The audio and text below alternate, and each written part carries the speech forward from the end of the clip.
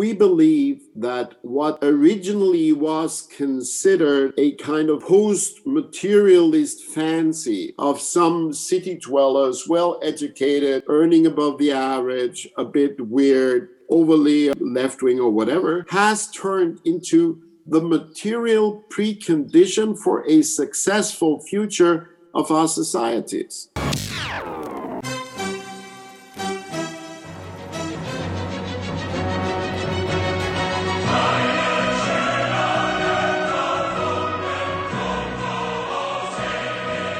Across most of Europe, Green parties are middling political forces, occasional junior partners in coalitions, or protest votes for disgruntled left-wing voters.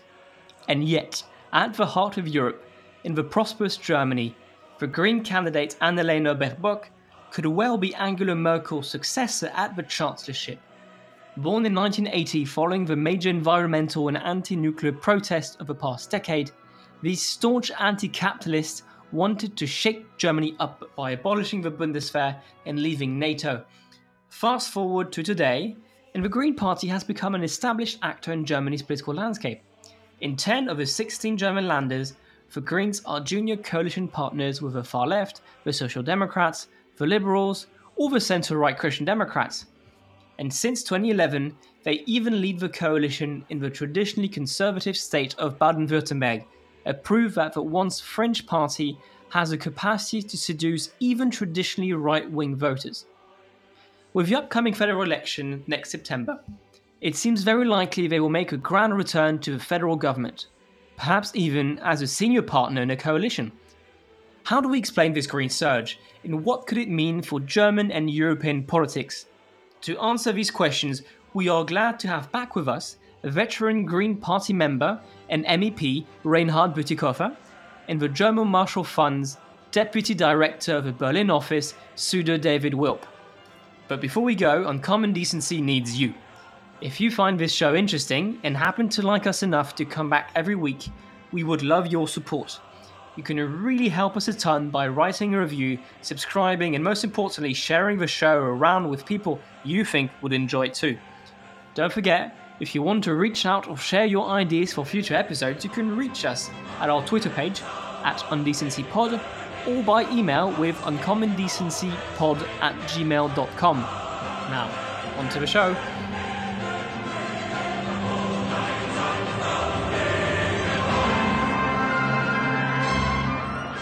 Fantastic. To talk about this topic, we're so very glad to have with us Suda David Wilp. Suda, you're the Deputy Director of the Berlin office of the German Marshall Fund and a Senior Transatlantic Fellow. You cover extensively German politics and the US-German relation in various publications, including Foreign Policy, CNN, and Axios. Reinhard Bütikofer, you're a German politician and sitting MEP for the European Green Party. You first became an elected official for the Green Party in 1984 and rose to become co-leader of the Alliance 90, the Greens Party, between 2002 and 2008. So you've seen the party pretty much from its infancy to today. You're also a returnee on the show. We had you with François Godement for episode 14 on the EU's investment agreement with China, which we highly recommend everyone gives a listen to. Let's get right into it. The Green Party was founded in 1980. It was growing out of the anti-nuclear, the pacifist, the environmental protests of the 60s and 70s. But if someone just woke up from a 40-year-long coma, they would really struggle to recognize that protest party of the 1980s with the party that has become today.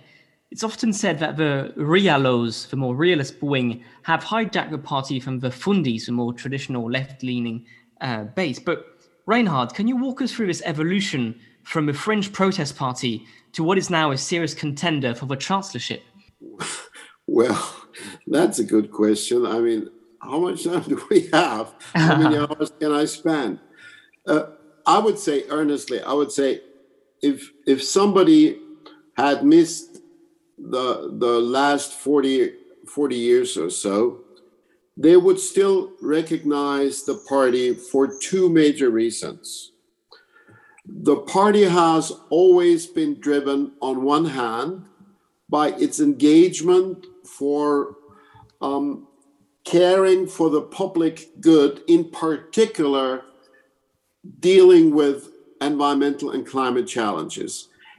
Even in the first basic platform of the party at a time when nobody spoke about climate change. The Greens already addressed climate change as an important issue. And on the other hand, the party has also always been defending individual liberties, individual freedom, emancipation, caring for the rights of minorities. So this dual set of motivations has been driving the Green Party and still is. And of course, in the meantime, we underwent a number of transformations. Originally, the party thought of itself as an anti-party party. It didn't want to be like all the other parties. It was strong in opposing the prevalent notions of how to do politics. It didn't want to have professional politicians in its own ranks. It emphasized a lot the need to pose the big questions that were ignored by the mainstream parties at the time. So, for instance, apart from climate and environment and anti-nuclear, we also, from the very beginning, had a very strong plank with regard to gender issues. That was ridiculed at the beginning by all the other parties. So we were the voice that insisted that some topics that had went unnoticed or ridiculed should figure in the political arena. That was the first phase. And then in a second phase, the party started to understand that it's not enough just to raise big issues. You also have to try demonstrating that you can contribute to practical solutions. So that's when the party started looking into building coalitions. In almost all of these cases, we were just the junior partners. So the challenge was, how can you make an impact as a junior partner in a political coalition government, the first of which we entered in the state of Hesse with Joschka Fischer as our first state minister. And that went all the way up to the federal level when between 1998 and 2005, we were in government together with the Social Democrats under the chancellorship of Gerd Schröder. And in the 15 years since, the second big transformation of the party, I would say, has been that now it is not anymore just a minor voice, just a correcting factor. Today, we believe that we are prepared to lead the nation, to be a polar force that newly defines what progressive policies entail. Can you walk us through this kind of internal tensions of a party, the very kind of activist left-wing base, to become a kind of more centrist governing party? There's often talks about how the Rielos and the Fundis have fought this out, and in the end, the Rielos have won. Sorry, I think it was more complicated than that. There were, one of the founders of the party was a conservative member of CDU who was so much engaged in Nature Conservancy issues that he grew dissatisfied with Helmut Kohl's party and left and joined the Greens. So there were very diverse elements from the very beginning. Yeah, I think Reinhard gave a very good description of the development of the Green Party over the last couple of decades in Germany.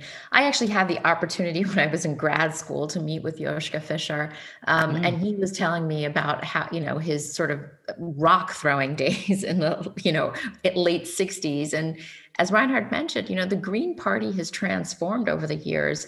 This is a mainstream party for German voters. And the party had a chance to prove itself that it can govern on a federal level from 1998 to 2005, as Reinhard mentioned, when Joschka Fischer was foreign minister and wearing Armani suits and left his stone throwing days behind. So, I think, yes, there is perhaps still this tension between the so-called fundis and the realos. But over the years, just look at Reinhard Bütikofer, who used to be the chairman of the Green Party, and to Cem Özdemir, to now Annalena Baerbock, also leading the party, mind you, co-chairing the party over the years, that moderation is needed for a party that can govern and has proven to be able to govern both on a federal level and today in a majority of the federal states in Germany.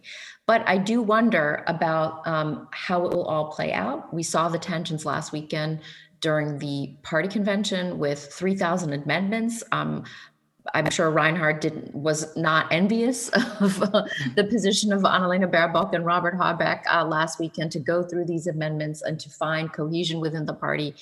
And depending on the crop of new Bundestag members that come into parliament after this election, we will see how party leadership can make sure that unity is held when the party is perhaps in government after Merkel steps down.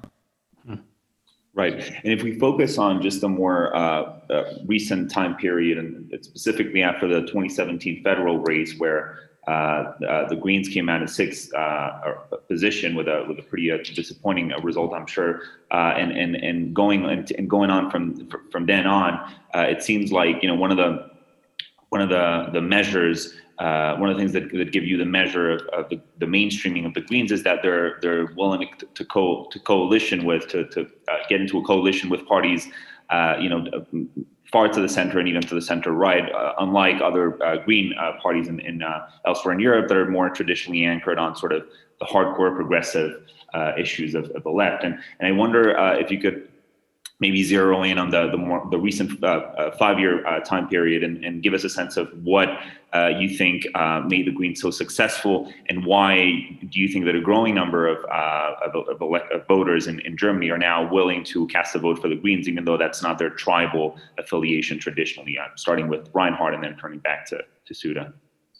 To anyone who wants to describe the development of the Green Party as unilinear process of moderation, I would object. Because, and our leaders say that to this very day, the party insists on being radical in the original sense of the word. Being radical means that's a Latin word, and it means going to the root of the issue. And we're not content with just polishing the existing structures or greening what we have on the outside. We would probably call that greenwashing. We want to transform our societies. And we believe that what originally was considered a kind of post-materialist fancy of some city dwellers, well-educated, earning above the average, a bit weird, overly left-wing or whatever, has turned into the material precondition for a successful future of our societies. No serious human resource manager today would ignore the paradigm, the imperative of dealing adequately with gender issues. A lot of business leaders today would tell you, just as I do, that to be successful in international competition in the future necessitates an ambition to build competitiveness on the basis of sustainability. So sustainability is not the drawback. It's not the other side of the equation. It's the basis. And in this way, our thinking has transformed a broader thinking in society. In 1986, when we had the terrible nuclear incident in Chernobyl, that was the first time ever that the Greens represented a majority of the popular opinion in Germany. At that point, the public decided to go with us against nuclear, and that has held throughout all the years. And today, we represent majorities in popular opinion on a much wider range of issues. So yes, we are not the stone throwers. We're not the guys who entertain radical rhetoric, but we're not the kind of people that you might have in mind when you say moderate. We're people who really think this society will only survive if it manages to transform itself. But there's the point. We are fully aware of the fact that this can only be done with majority support. There's no point in trying to be more radical than you can effectively be and still make changes. We have held the Prime Minister's office in the industrial state of Baden-Württemberg, the home of Daimler and Audi and Bosch and Porsche for the last 10 years. And step by step, not by sort of entertaining flamboyant rhetoric, but by talking to people, by convincing partners, by striking alliances, we have managed to increase the share of our vote to almost 33% in the last election. And today, the whole state is greener than I would have imagined it could ever be a couple of years ago. So what we have here is a party that has learned to hold fast to its original motivation, but also to reach out and to engage others, and not just to wag fingers at others, not just to preach to others, but also to invite others to teach us how to find solutions. And the fact that we have relevant industrial leaders today saying that they think the Greens should play an important role in shaping future German political developments is not because they think we have relented on our goals, but they have been convinced that these goals are necessary. Suda, a lot of the points Reinhard make are quite convincing, but there is nonetheless a fact that the Green Party in Germany seems to be a bit of an anomaly in Europe, because there is no Green Party right now in Europe which is in a position like the German one. Some of them are junior partners in coalitions, some of them do quite well, but really have no shot at becoming a governing party. Why is it that the German Greens, what makes the German Greens so special? Why are they so strong compared to their counterparts in the rest of Europe? Well, I guess I do want to go back to Reinhard's point about moderation.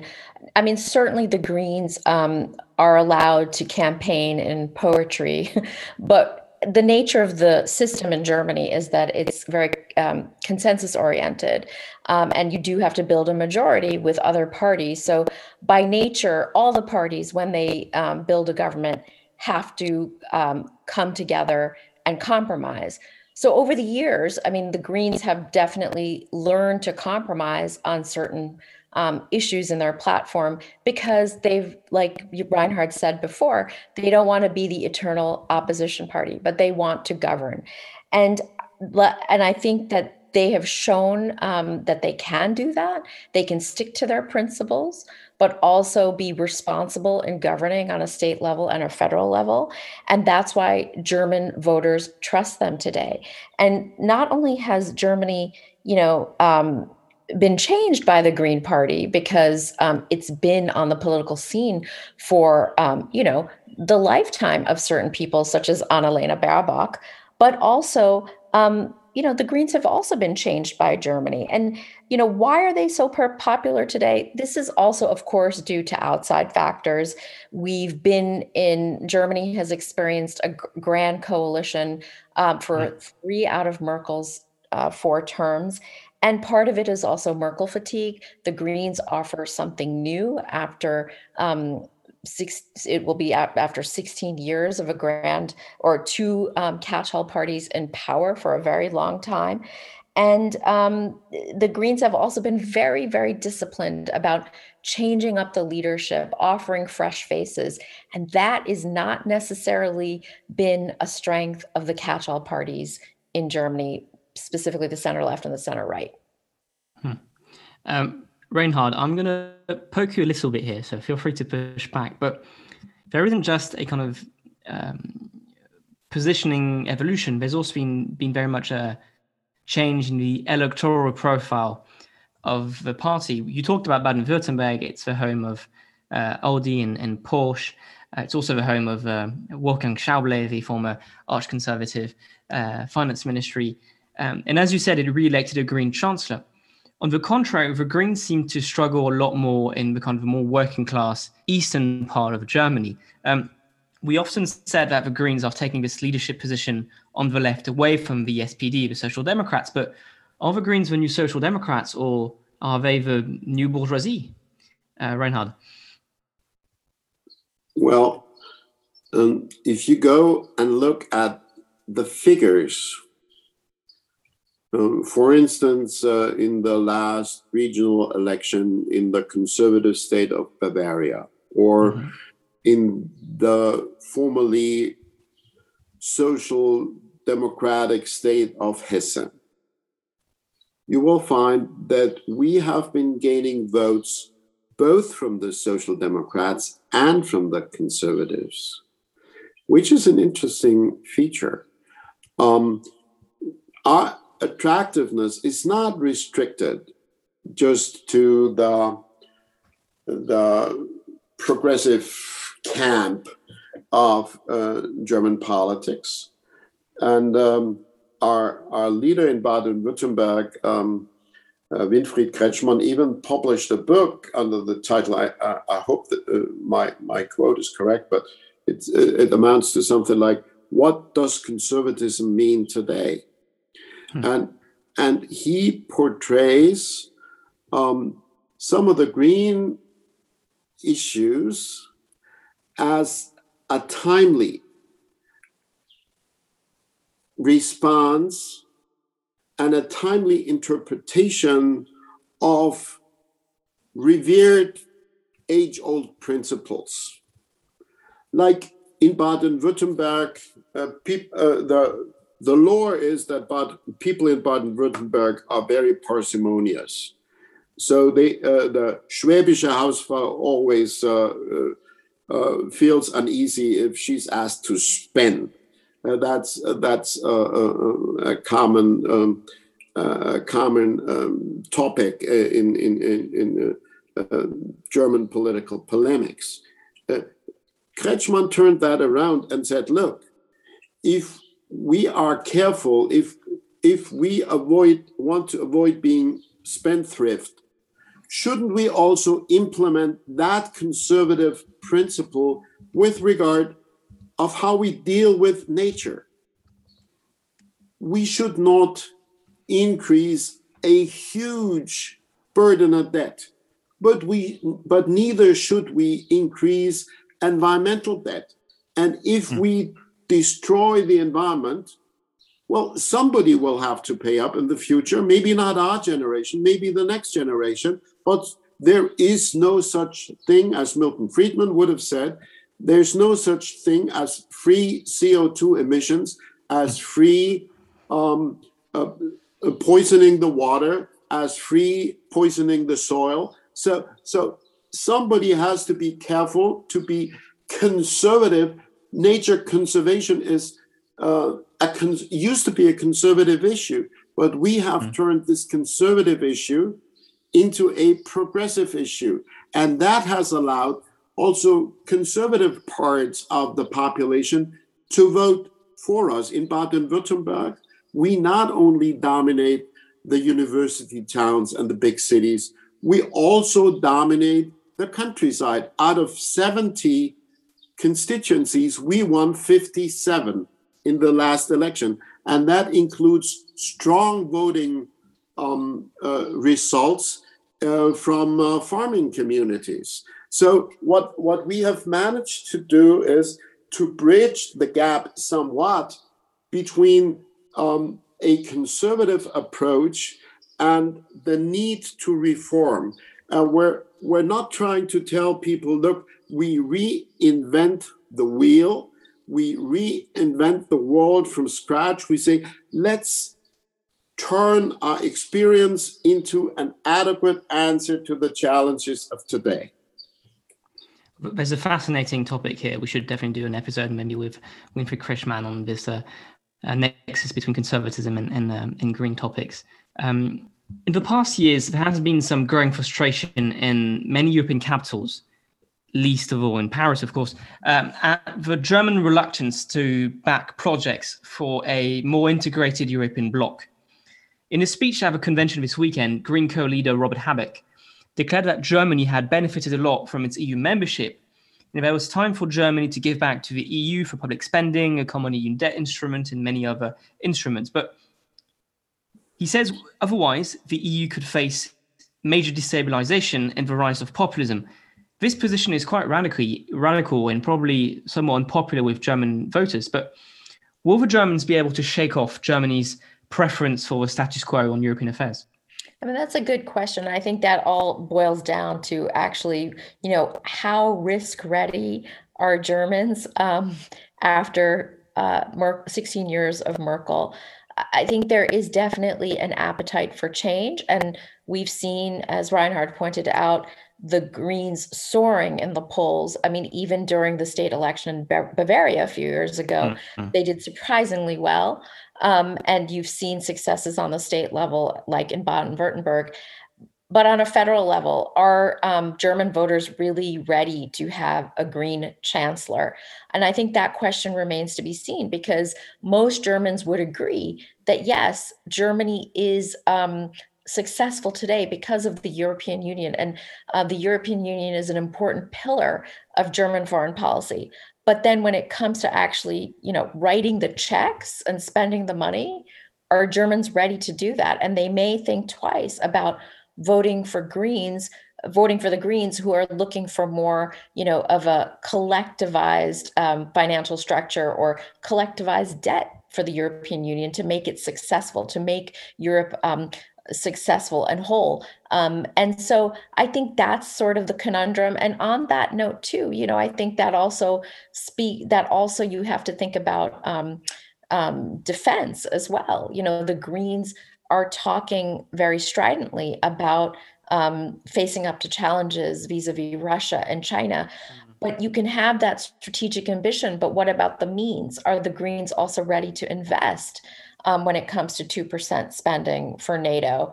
Are they willing to also continue to have nuclear assets in Germany? These are things where you can speak eloquently or speak in terms of facing up to those challenges for Europe, but are you also willing to go, walk the walk? Reinhard, Germany has stood for status quo and foreign policy and European policy over the past decades. The Greens not too long ago were opposed to NATO, they were opposed to the existence of a Bundeswehr. The party has changed a little bit, but what would a European and a foreign policy should the Greens be in power come next September? What would that mean for Europe and for Germany's foreign policy? Well, certainly Greens will not be in government alone. Yes. We might lead a government. Probably that could only happen in a three-partite coalition with the Social Democrats and the Liberals. Or we might be possibly also a junior partner in government. There are several options, but in no one of these options would we be able to call the shots just by ourselves. So as Sudha said before, there is some necessity to adhere to gradualism, to gradual transformation. On the other hand, we have an increasing request, I would say, from many corners of our country for not getting sort of too much enamored with patience. There's a great need for major transformations, and you hear that from the business community most particularly. And I would say the one issue that will decide the election will be, as you said, the change paradigm. And if we are perceived as pursuing change for change's sake, will not be successful. If we manage to convince the public that our slogan, that change must be enacted for the sake of stability, if we make them believe that we can do that, then we'll be winning. And that applies to European policies. We're obviously very pro-European. The kind of policy that Merkel finally agreed to last year to finance the recovery fund based on shared European debt. That's a kind of policy we had been advocating for at least 10 years. So in a way, we have been ahead of the curve on many of those issues, but we're not out of sync completely. We are also a party, and Sudha hinted at that, that is much more critical vis-a-vis Russia, or for that purpose vis-a-vis China, than most of the other parties. And we're increasingly gaining support for that principled stance. Now, there are obviously contradictions, and one has just been mentioned. Sudha mentioned our nuclear skepticism, and this is still prevailing, and there's no point in denying that. But on the other hand, our party platform for the elections also says that we will not pursue unilateral action. We want to transcend nuclear dimensions of defense strategy, but we will not go it alone. We will pursue that goal together with partners and allies. That's what's been clearly decided. And on defense, I think we know, just as everybody does, that Europe has to do more together to secure its own defense. However, we still dare to say that the 2% goal is not a meaningful measure for that. I mean, look at it from a practical perspective. The 2% goal implies if my economy goes down the drain, I need less security. But if my economy thrives, I need to buy more tanks. That doesn't make sense to anybody. So we want to focus on the capabilities that we need. And that has been clearly expressed. So I think we're fully prepared. We will be reliable. We know that Germany has to play ball with our transatlantic partners, with other like-minded countries, with other democracies. We're very strongly in favor of making more efforts to let democracies have each other's back. So when China, for instance, tried to coerce economically countries like Australia, we think we should support them more. That's probably a new tone. Our leader said we want to pursue dialogue, but also toughness vis-a-vis authoritarian regimes. That's a new tone, but it's not a complete reinvention of Germany. Thank you, Reynard, for this fantastic conclusion. Okay, what do you think of this episode on the German Greens, Francois? It's been a long time since we've been wanting to do an episode on Germany. I think the last one we did on Germany was episode 2 with John Kampfner, The German Way. And I think we wanted to do one on Merkel, but didn't quite find the right time to do it. And I think now with the rise of the Greens, we really found a good opportunity to cover what's going on in Germany. What I found really fascinating is the Greens have been around in most countries since the 1980s, late 1970s in some cases. I think of France, I think there's a presidential election, Brice Lalonde in 1974, I could be wrong, 81 or 74. So they've been around for a long time. But the only one who has really managed to become this prominent is the German Green Party. And for me, it's really something that makes me think, why is it that they've been so powerful? Could it just be circumstantial that the Social Democrats have been so weakened by 12 years of coalition with Merkel and the centre-right that there's nothing left out of it? I also think, to a large extent, something we talked a little bit about is how the German political system encourages parties or allows parties to build experience at the local level within coalitions to an extent that is not really possible in other countries. The Landers in Germany are really influential, really powerful, and Germany is a federal system, and it's not quite as federal as the United States, but the Landers have a lot of influence, which is something which always strikes me as a bit puzzling for a French Jacobin like myself. And so what happens is the Greens have built coalitions in many of these states with different parties. The Germans have this wonderful tendency of giving flag names to all the different coalitions that exist. The Jamaica coalition is one with the Liberals, the one with the Greens and the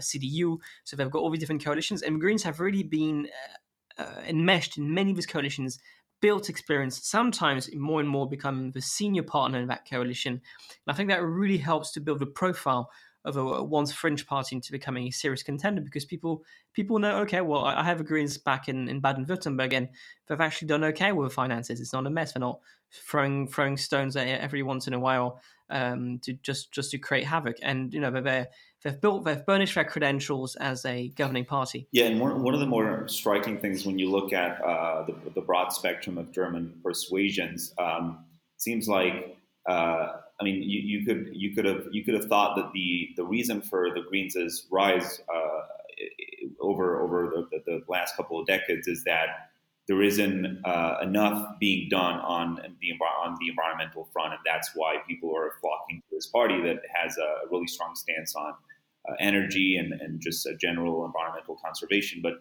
you would be mistaken to think that. In fact, the Greens' rise is pretty it tracks the general environmental policies of the German state. So as the German state has become more environmentally minded, the Greens have risen accordingly, and so it's almost paradoxical to that extent. But then I think the general pitch to the voters by the Green Party is a prospective one. It's one that says that there's a lot more that could be done, even after Germany is has become a post-nuclear state that is primarily reliant on cleaner forms of energy than is the case elsewhere in Europe. But the pitch by the Greens is a prospective one. It's about building a sort of a greener society, even and having a sort of a broader spectrum of issues that the Greens are have an edge on, including some of the ones that Reinhard mentioned, like gender issues and general progressive bread and butter topics. So yeah, I think on one side I was really struck by the fact that the Greens are most powerful in the country that is already the greenest or one of the greenest in Europe, and then by the fact that it's not necessarily the kind of and narrowly ecological party that you see in other parts of Europe. I mean, the Greens in Spain are really a fringe party, for instance, and that's primarily due to the narrow scope of their policy focus. They really are just exclusively a Green Party, and it seems like the Greens in Germany have kind of the momentum going across the whole spectrum of progressive Right. policy priorities.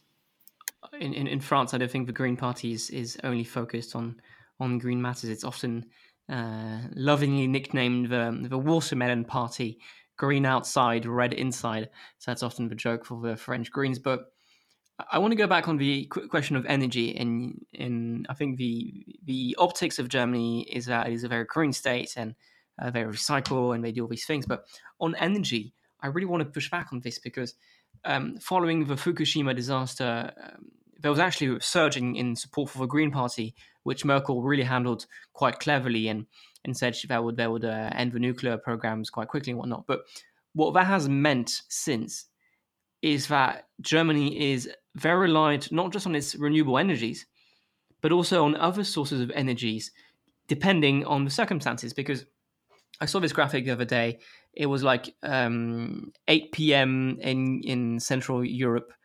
There was not much wind and no sun because it was 8 p.m. And it showed that Germany was essentially importing all of its energy at that moment from the rest of Europe and from France and its nuclear energy. So there's a bit of hypocrisy here, but also from Poland and its coal energy. So I'm nowhere an expert on nuclear energy and other forms of energy, but it seems to me that there's been a bit of a dogma in Germany, not just from the Greens, on nuclear energy, because nuclear energy is bad, Fukushima, Chernobyl. But as a result, it means that the French are essentially exporting their energy to the rest of Europe because they have a reliable system which works 24/7. And when there's no wind, when there is no sun, the Germans are completely dependent on not only nuclear energy, but also much more polluting forms of energy like the ones you have in Eastern Europe, for example. So I think that's something which is a bit of a chink in the armor of a green credentials of Germany, which is in reality you're depending a lot on sources you say you oppose. Yeah, and to some extent that could be expected. I mean, the problem, right, with transitioning towards a net zero economy is that then the energy that feeds into the grid is mostly it's not reliable, right? It's less reliable than other sources of energy, and the fact that we've got a grid that has been connected across borders in many countries, particularly Germany with its neighbors, means that Germany is able to tap into the energy production from nearby countries. For instance, primarily Poland has a huge energy conflict with Germany, from what I understand, even as Germany condemns Poland's reliance on coal. It then is it's only too happy to be able to tap into some of the energy surplus that comes from having coal production, because the non-fossil fuel sources are, again, the sun is not shining the year round, and the wind is just as unreliable. So in those vacuums of energy, then Germany is able, through its grid, which is plugged into the one in nearby countries, it's able to fill the gaps with the energy produced in other countries that don't have as stringent an environmental policy. So that's certainly we should do an episode. We've been thinking about it, actually doing an episode on kind of European energy policy and the conflicts between France and Germany and Poland, and all of that. I think that'd be an interesting episode we should do at some point. Which also makes me think about what Reinhard said about how essentially environmentalism and ecology is a conservative ideology in the first place, and that the Greens took it from them. He pretty much said it textbook at some point. I thought it was a pretty brilliant passage. And I to be honest, I hadn't heard of this book by Winfried Kretschmann, the Minister President of Baden-Württemberg, but it's really interesting. The kind of fundamentally conservative ethos of the green movement somehow is one which I'm sure we could do a great episode with Winfried Kretschmann, and maybe some kind of right-wing intellectual, François-Xavier Bellamy or something. That'd be a really interesting episode on is environmentalism a conservative cause? I think that'd be a fantastic episode. I also want to bounce back on foreign policy a little bit, because there's been a lot of headlines over the past 2 weeks about how the Greens want to have a more forceful foreign policy on especially on Russia and Nord Stream 2 and whatnot. They want to end the project, which I don't think they'll be able to, given the project is pretty much ended, pretty much finished at this point. But what I think interests me is, the Greens used to be opposed to the very existence of Bundeswehr. They said we shouldn't have that; it's too dangerous. We can't afford to have this power, and we don't want to be militaristic. Now they've changed, and they said, well, essentially, we want our army only to be used in if it is a UN operation. And so it's the only environment in which we think the Bundeswehr would be legitimate to intervene outside of its borders. But what that means de facto is you're giving a veto to Russia and in China on the use of your military. So it's quite contradictory that you have a party which is claiming it wants a much more forceful policy, but is also de facto allowing China and Russia to have a veto on its foreign policy. I think I think that's something that's going to have to get, these contradictions will have to be ironed out, hopefully before the election. But if they aren't, there's going to be a source of much tension within not only the Green Party, because the Green Party had major infightings in the early 2000s over foreign policy in the Balkan regions and whatnot. It really caused a massive splintering of the party. But also with their coalition partners, it's not going to be easy. The SPD, the Social Democrats, and the centre-right Christian Democrats are much more careful. They don't want to rock the boat too much. So yeah, it's going to be interesting to see how that works out, how that plays out. Yeah, and I think generally, the question you asked was about the Greens' moderating effect on Germany's foreign policy, and I think the kind of the hidden variable there is that the other parties aren't very hawkish to start with either. I mean, there just isn't a very hawkish foreign policy hawkish party in Germany. I mean, the general consensus is towards NATO underspending, a pretty accommodative